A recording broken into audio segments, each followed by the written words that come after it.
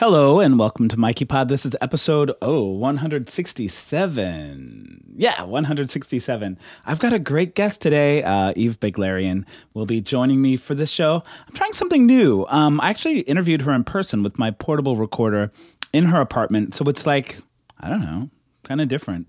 So, and I'm just going to play some of her music, play the interview, and just knock this little, I almost said knock this bad boy out of here. And I would punch me if I said that.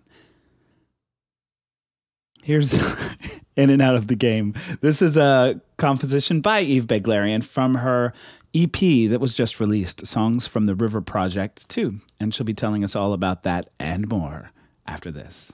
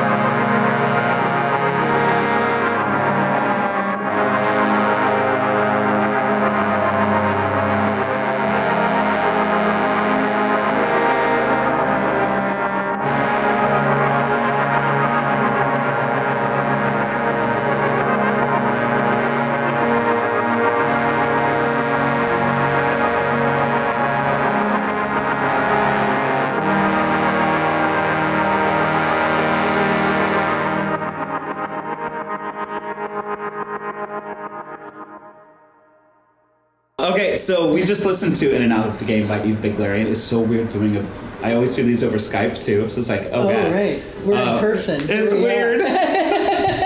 And so Eve is here, as you can hear. I'm not going to pixel it. I know, it's so crazy. So here we go. We're going to talk. So let's talk about In and Out of the Game since we just listened to it. There's a story behind it, and I can't remember the whole thing. Yeah, the piece was...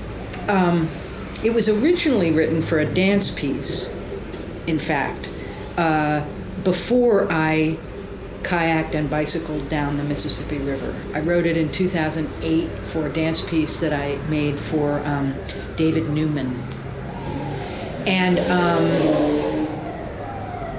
then when I went down the river, I had this experience in Cape Girardeau where I met this man who was in his 80s and very sort of jaunty and friendly and lovely, but who then admitted to me that he was considering suicide. And it was this really sort of powerful exchange that we had in this cafe in Cape Girardeau. And I felt really badly that I couldn't help him in his despair. And the day before, I had been paddling, and I had come across these birds flying and filmed it. And so I made a movie of the birds, and with this music, the trombone music I'd written, and that became In and Out of the Game. One of the things I think about taking a journey like the journey I took down the river is that you end up being a stranger walking into town, and you end up having this role as a stranger that's really important for the people who live in the town, because they need to be able to talk to people, and a stranger is a person you can confess to without it becoming part of the gossip mill in the town itself. And I really felt as I did the journey that I learned how to inhabit that role as the stranger, a certain kind of openness and availability to other people that wasn't like being a journalist, but more just being there. And it was striking how, as the journey continued, it didn't happen right away, but as I settled into the journey, it happened quite often that people would, talk to me sometimes for hours. I mean, it was really kind of striking. Was it partly the safety of the fact that you were there and you were going to be gone? I think, yes. The fact that I was so clearly a traveler, a sojourner, and that I wasn't going to be there for a long time, and that I was on a journey, which I think signifies to people, whether they're conscious of it or not, that I'm in a state of transition. And so perhaps I'm a little more open to hearing confessions, if you will, than somebody who's, on a business trip. It's a different thing, right? And you have to be alone for this to happen. If you're traveling with another person, that won't ever happen because you're somehow turned inward to the other person you're traveling with. And so the way I set up the journey was I had a kayak, I had a bicycle, and I had a car.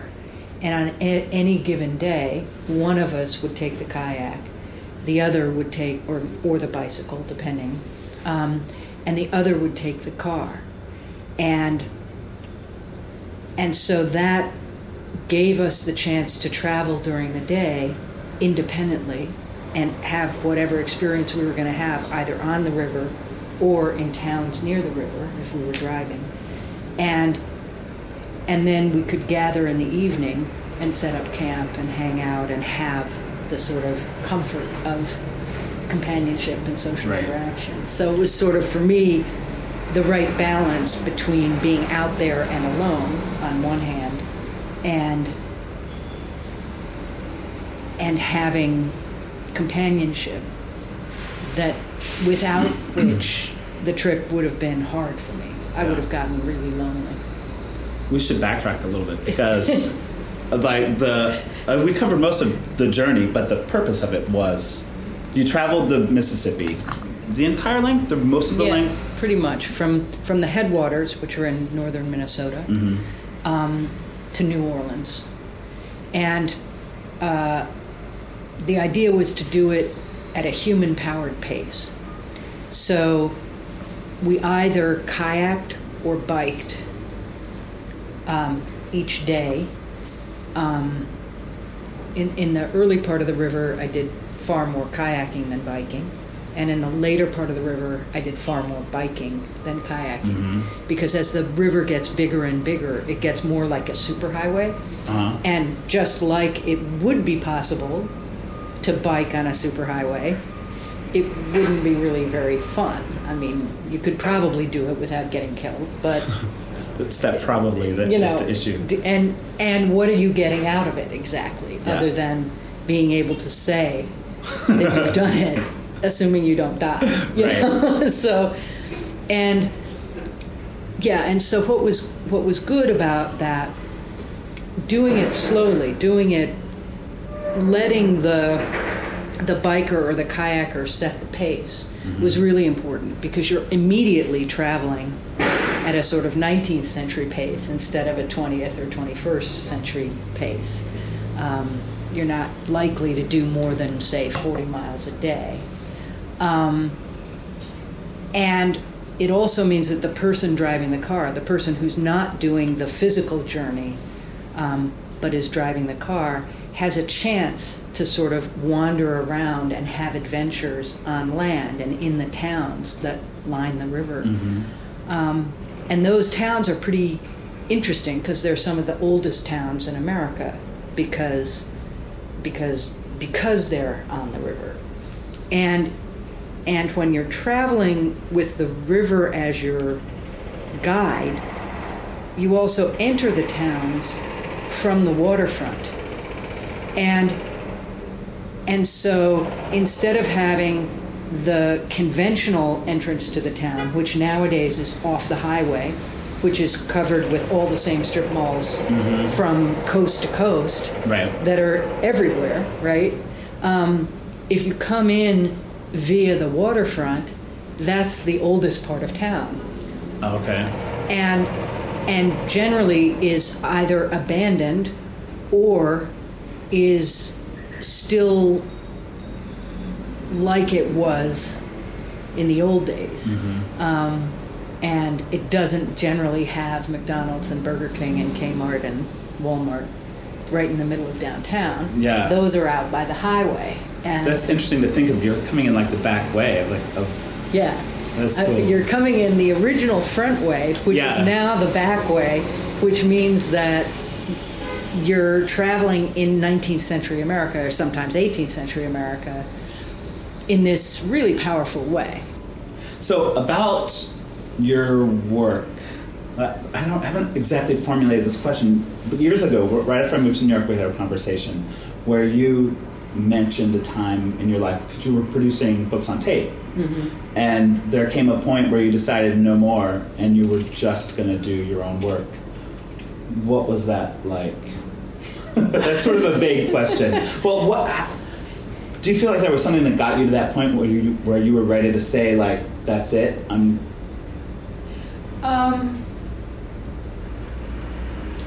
I think I felt at the time that in order to go to the next level in my work, I needed to take that risk. I needed to not have, in a way, a day job that I could depend on.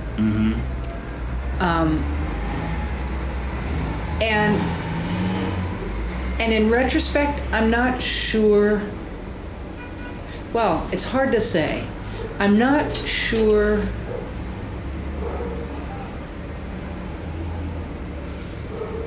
that it really makes as much difference as I thought it would.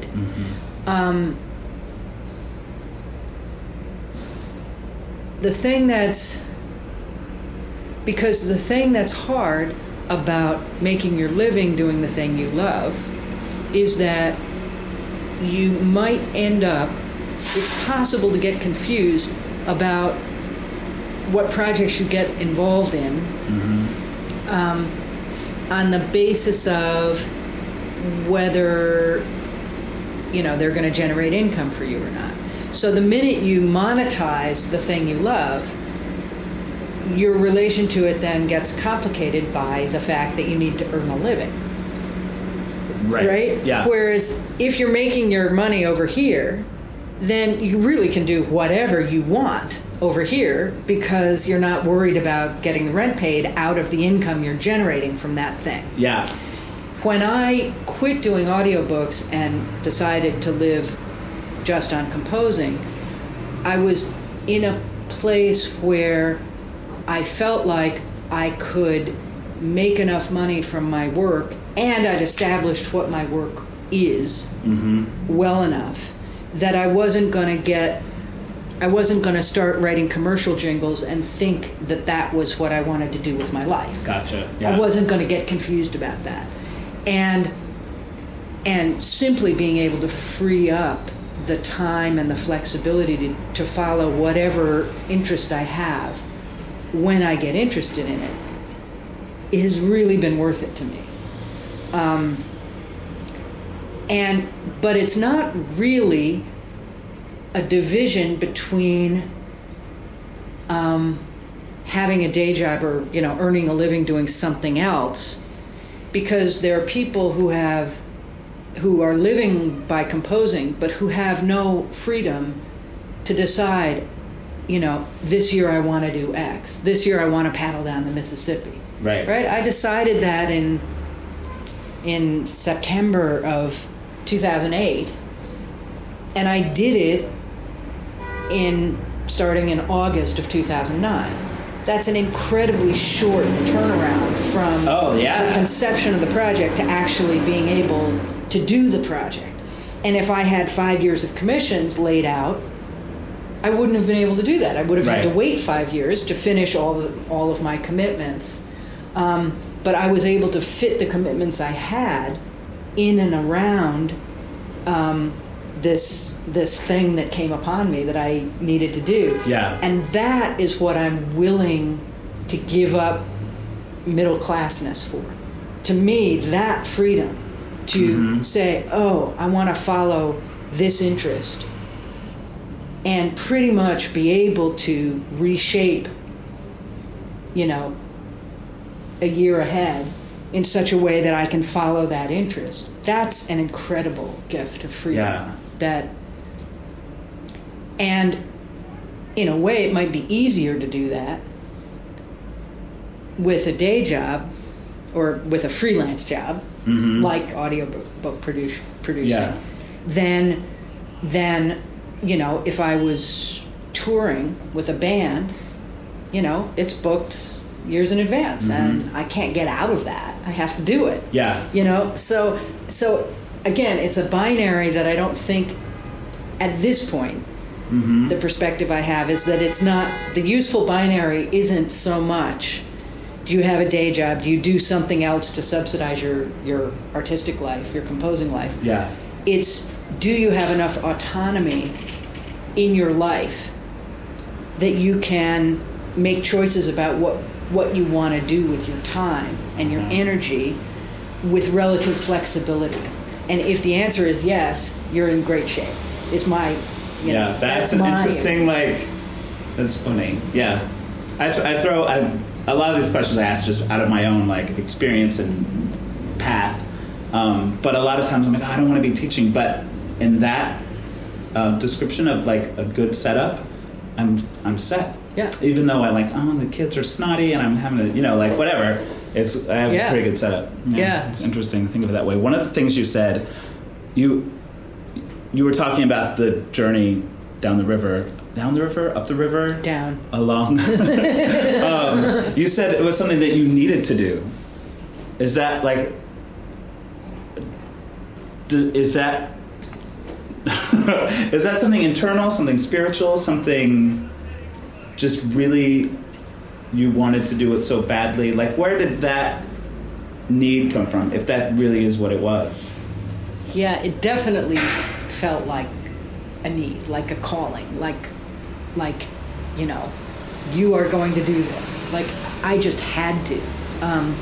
And in retrospect, I think it was,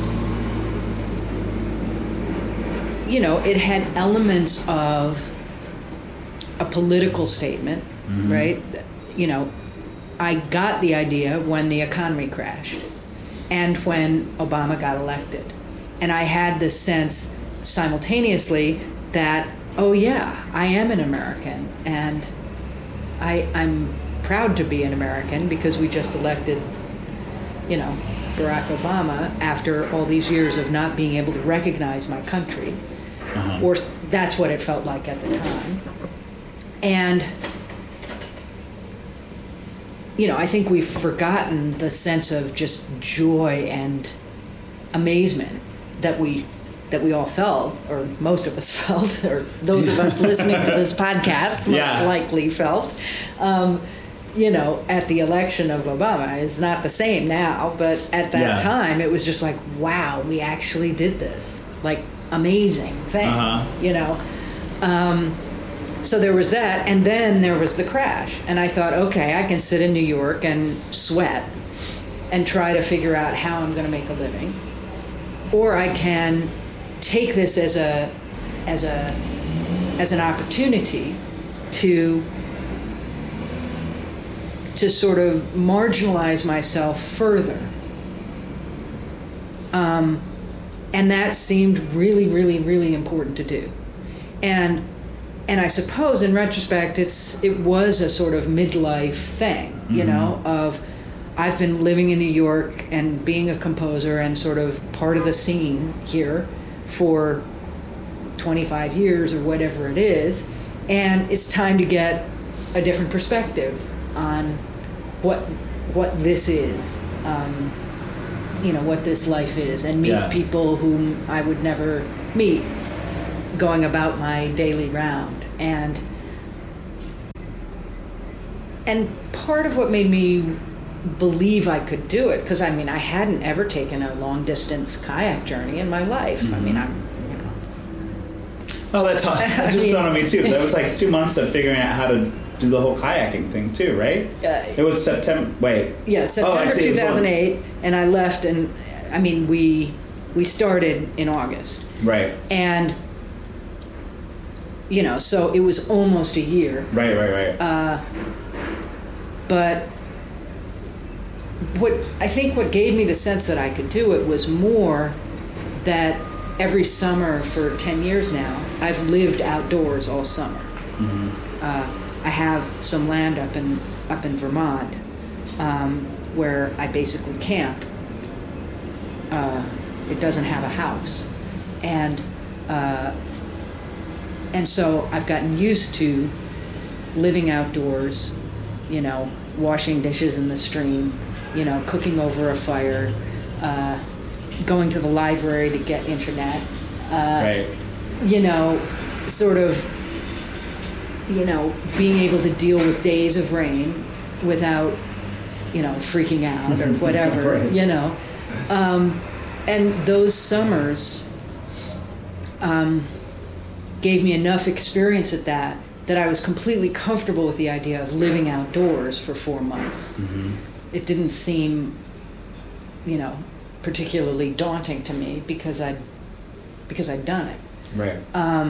So the only thing that was added to it was the business of kayaking, which I didn't have a lot of experience with. But the nice thing about that is that the river starts out really small and really easy and really not terribly challenging. And if you're paddling every other day, you get good at it. And so as it gets more treacherous, you're actually developing your skills. So that by the time I was down, in water that was dangerous or difficult to negotiate, I'd put in many hundreds of hours in a kayak and just learned by doing. I mean, it's not. It's probably easier just to learn by putting in the hours. Yeah. You don't really have to take lessons, Yeah. Yeah. You'll figure it out pretty much. Nice. So we were going to let a piece magically emerge, and I don't know if one did. Well, I suppose the other one that seems like a good introduction to the project, even though it's not documentary in any way, is I'm Really a Very Simple Person. Okay. It was the first piece I wrote after doing the journey. So I wrote it in early January, right after I arrived at this artist colony in California called Montalvo. And the title comes from something, a visual artist I met in Vicksburg. Her name is Chris Porter. And she said to me in one of these long conversations that I was describing earlier, because we had never met before. I mean, we met in Vicksburg when I got to Vicksburg. And she said to me, I'm really a very simple person. And she was not telling the truth. In fact, anyone who ever says I'm really a very simple person is lying. Right. You can be sure of that. Good to know. I'll note that. So the piece is sort of on its surface seems like it might be simple, but if you try singing along with it, you'll see. Yeah, well, I mean, it's all solfege. Yeah. With guitar? Or? Yeah, it can be guitar, it can be, whatever the accompaniment instrument is. Yeah. But there's a lot going on. Yeah. Yeah, it was fun watching you perform it at the Old Stone House. Is that the name of that place? Yeah. Because I'd only seen you perform it one other time, and it was with an ensemble of singers. Right. So it was cool to see the looping action that was going on. Yeah? Okay. Yeah. I love those moments when I was like, wait, okay. And, like, trying to figure out what's happening. It's fun for me. Cool. So we'll give that a listen and say goodbye. Thanks for taking the time to join us on the podcast today. Sure, my pleasure.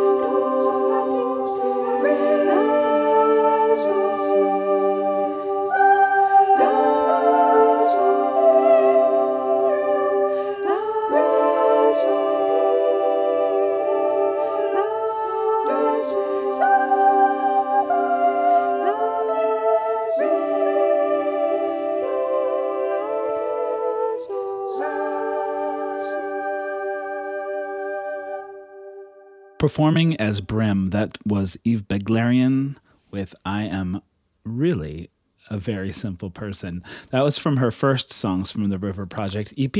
And that is the show for today. Thanks again to Eve for joining me today. You can check out her work, lots of samples of things, and you can download scores and all kinds of awesomeness at evbvd.com.